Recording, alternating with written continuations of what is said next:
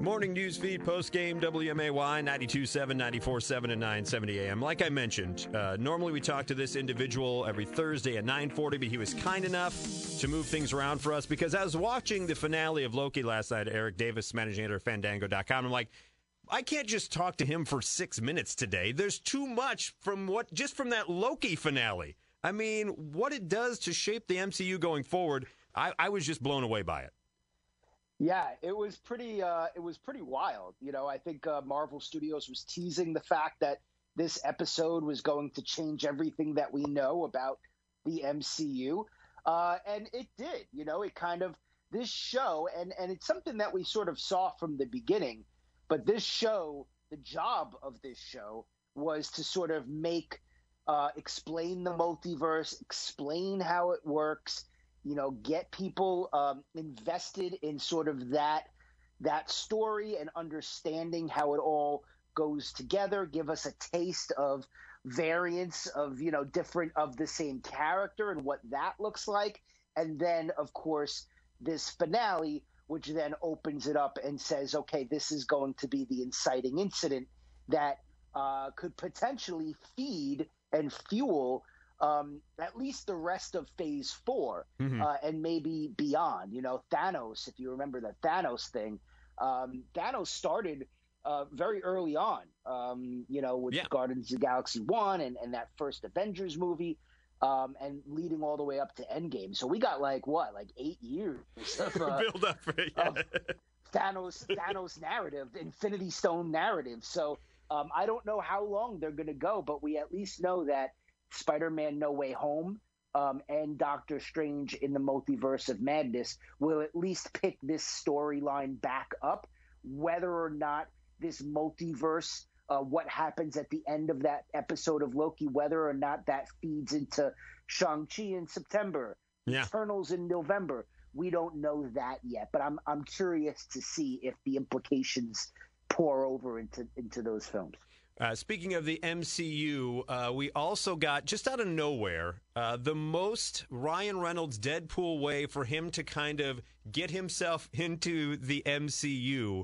The reaction video with him and Korg just came out of nowhere and was fantastic, in my opinion. Yeah, brilliant idea, too. You know, Ryan Reynolds has a new movie coming out called Free Guy that looks great, comes out in August. About a video game side character that becomes self-aware and realizes he's in a video game and then tries to save the world. So it looks super fun, but it's a Fox movie. And so now that Fox and Disney and Deadpool, you know, it was very smart, and it was probably a Ryan Reynolds idea because he has really great ideas. Oh, yeah. To suit up as Deadpool, stick him next to an MCU character, Korg, who is voiced by Taika Waititi, who also stars in Free Guy, so that you can see where that combination came together. And this way, I mean, all of these different things you're promoting, right? Mm-hmm. So, the biggest takeaway that I had from that was, does this mean that we're going to see Deadpool show up in that next Thor movie, Thor: Love and Thunder? Because there is this established relationship between Reynolds and Taika Waititi.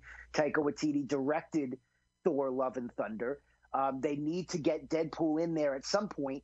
That Thor movie, everything we know about it, it seems completely insane. Yes, nuts. It would make the most sense to get Deadpool and Thor and the Guardians. I mean, that whole crew, I think, would be a lot of fun together.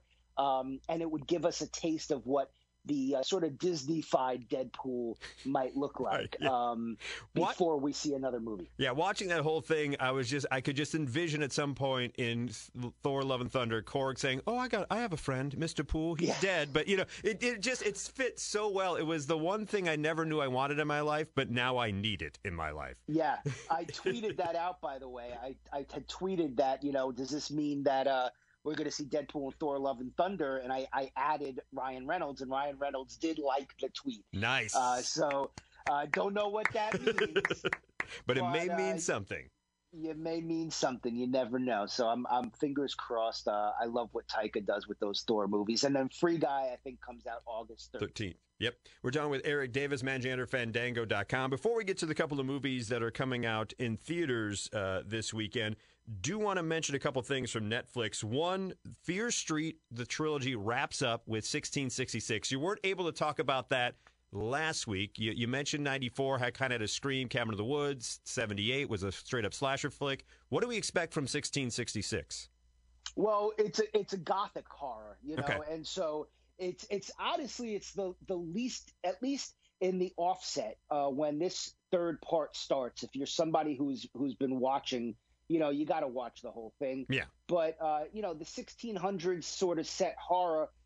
You know, if you remember, like that movie, The Witch, you know, gothic horror isn't always for everyone. And so I think that this is maybe at least because at one point in the third film, they do go back to the 90s to sort of, you know, to create for the finale, which is really great. But that 1600 stuff, give it time. You know, it's a slow burn. And usually when we get horror movies set in the 1600s, witches, that kind of stuff, they are usually slow burn kind of movies, and this is a slow burn. At least that 1600s portion of this film is a slow burn, but stick with it.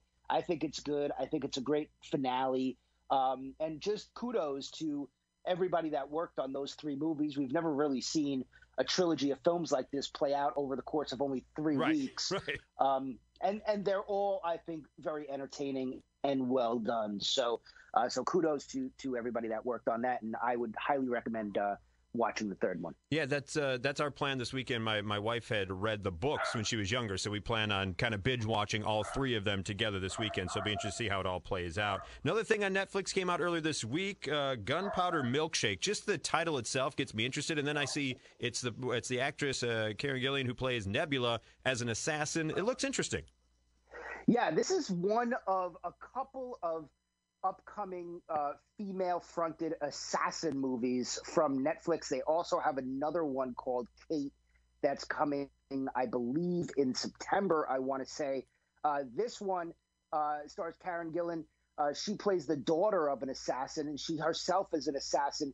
She connects to an 8-year-old girl. They're on the run from a bunch of bad people, and she hooks up with her mother, who is the leader of another group of assassins. You have Michelle Yeoh in there, Angela Bassett. And so it's really fun, female-fronted, great ensemble, great actresses all in it, colorful, you know, vibrant assassin kind of picture. You know, this is like Netflix has been doing these sort of midsummer big movies, and some of them, you know, last year we had Charlize Theron, and Kiki Lane had a movie in July. So this is sort of like their big kind of action July movie.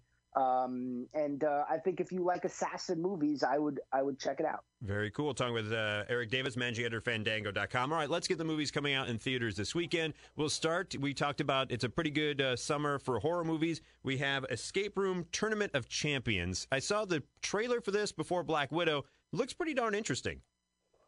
Yeah, I will say that if you go by Rotten Tomatoes, your streaming options are going to be fresher than your theatrical options this week, unfortunately. But yes, you know, that original Escape Room came out, I think, at the height of like Escape Room mania here in the United States. Yeah. Everybody was like going to escape rooms, and they're still popular. They still go. My kids just went to one, but it's not as intense, I think, as it was when that first one came out. But the second one, you know, it's a new cast of characters. There's a couple of returning characters, and they are treated to a series of situations that they need to escape from. It's not unlike Saw in that way. You know, Saw has its traps. This one has its escape rooms. It's called Tournament of Champions. You know, take that for how you wish. But it's currently rotten on Rotten Tomatoes. But if you are a fan of the first one, then I don't think you really care about the Rotten Tomato score. You're going to go see the second one. And if you haven't seen the first one, but the second one looks interesting, I don't think you need to have seen the first one to enjoy the ride of the second. And finally, in the last couple of minutes we have with you here, Space Jam Legacy. The response that I've seen, obviously with LeBron James, you're going to get people having an opinion on it. But take that out of the equation, I just haven't seen a lot of positivity towards this movie. Yeah, look, this is going to be a super rotten movie on Rotten Tomatoes. It really is. I think personally, I think critics are going at it a little bit rough. You know, there's a lot of Warner Brothers IP in it, you know, but that's what these movies are. You know, The original Space Jam was that Pushing too. products, yeah. But, you know, I think the one note that I would have is that the kids that are watching this movie can't get enough of it. And so this is the kind of movie where I don't necessarily think you go to Rotten Tomatoes to see what the 30, 40, 50-year-old critics think about Space Jam. Exactly. You know, I think there are some people that grew up in the 90s that are like, I'm just morbidly curious, go for it. But it's your kids that will probably enjoy this movie more than anyone else. And if you have kids and you haven't gone out to the movies yet, and you've been waiting for sort of a big, colorful, family-friendly movie to go see, especially if you have kids that are basketball fans, follow LeBron James, watching the NBA Finals right now, I think that those kids will really like this movie. And like I said, other than the Looney Tunes characters, you have all other kind of Warner Brothers characters that are in this movie as well. So I would recommend it for families that have young kids. I think you'll have a good time. Eric Davis, manager at Fandango.com. Appreciate you taking the time, moving things around for us. And also want to get the word out. A couple of movies have tickets on sale now through Fandango. Suicide Squad, Jungle Cruise, right? Yeah, Jungle Cruise and Suicide Squad tickets just went on sale yesterday. Suicide Squad, we'll talk about that, I think, in future conversations. I've seen it. It is insane. It is awesome. So I would say get your tickets as soon as you can. Awesome. Appreciate the time as always, Eric Davis. Thank you very much. Have an outstanding weekend, and we'll talk to you next week. You too, sir. Enjoy your Fear Street binging this weekend. I will. We'll compare notes next week. Take care. You too.